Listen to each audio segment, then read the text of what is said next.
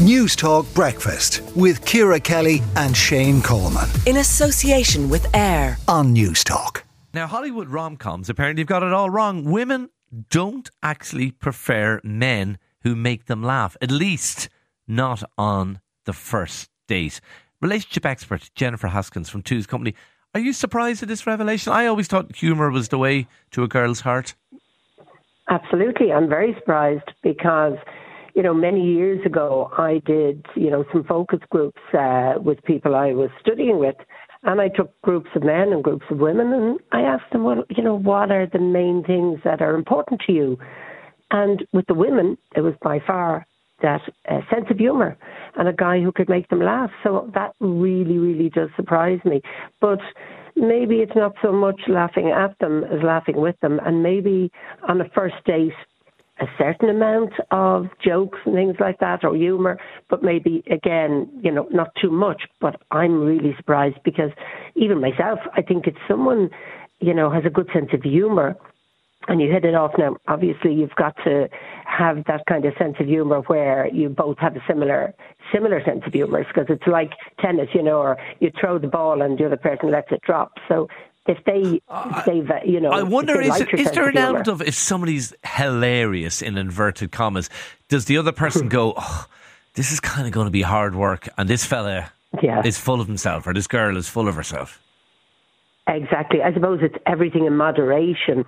But I think even when somebody meets, particularly on a first date, because both people are nervous, I often advise people, look, to break the ice, just say you're nervous, or just say, oh my God, this is like going to the dentist, or this is a bit nerve-wracking, how do you feel?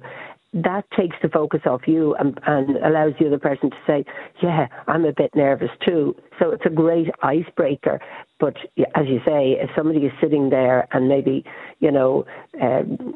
delighted with their own jokes and in their own little world about how funny they are, well then that's not going to work. Sorry, you're talking to someone who's never been on a date ever, so I'm useless when it comes to this. So you're lucky.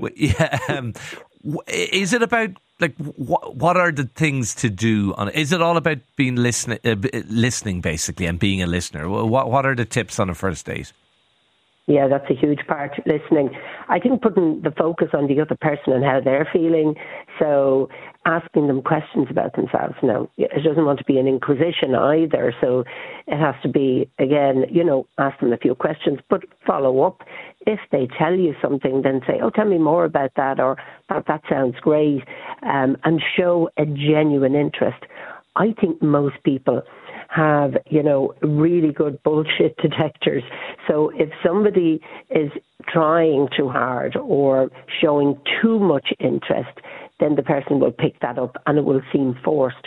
So it's more about asking people about themselves. The one complaint I get, or the number one complaint I get from women about men, is that he talked about himself all night and not about myself.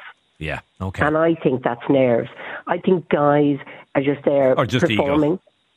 Yeah, or just ego. But I think a lot of the time, if someone's nervous, they either don't talk at all or they talk too much.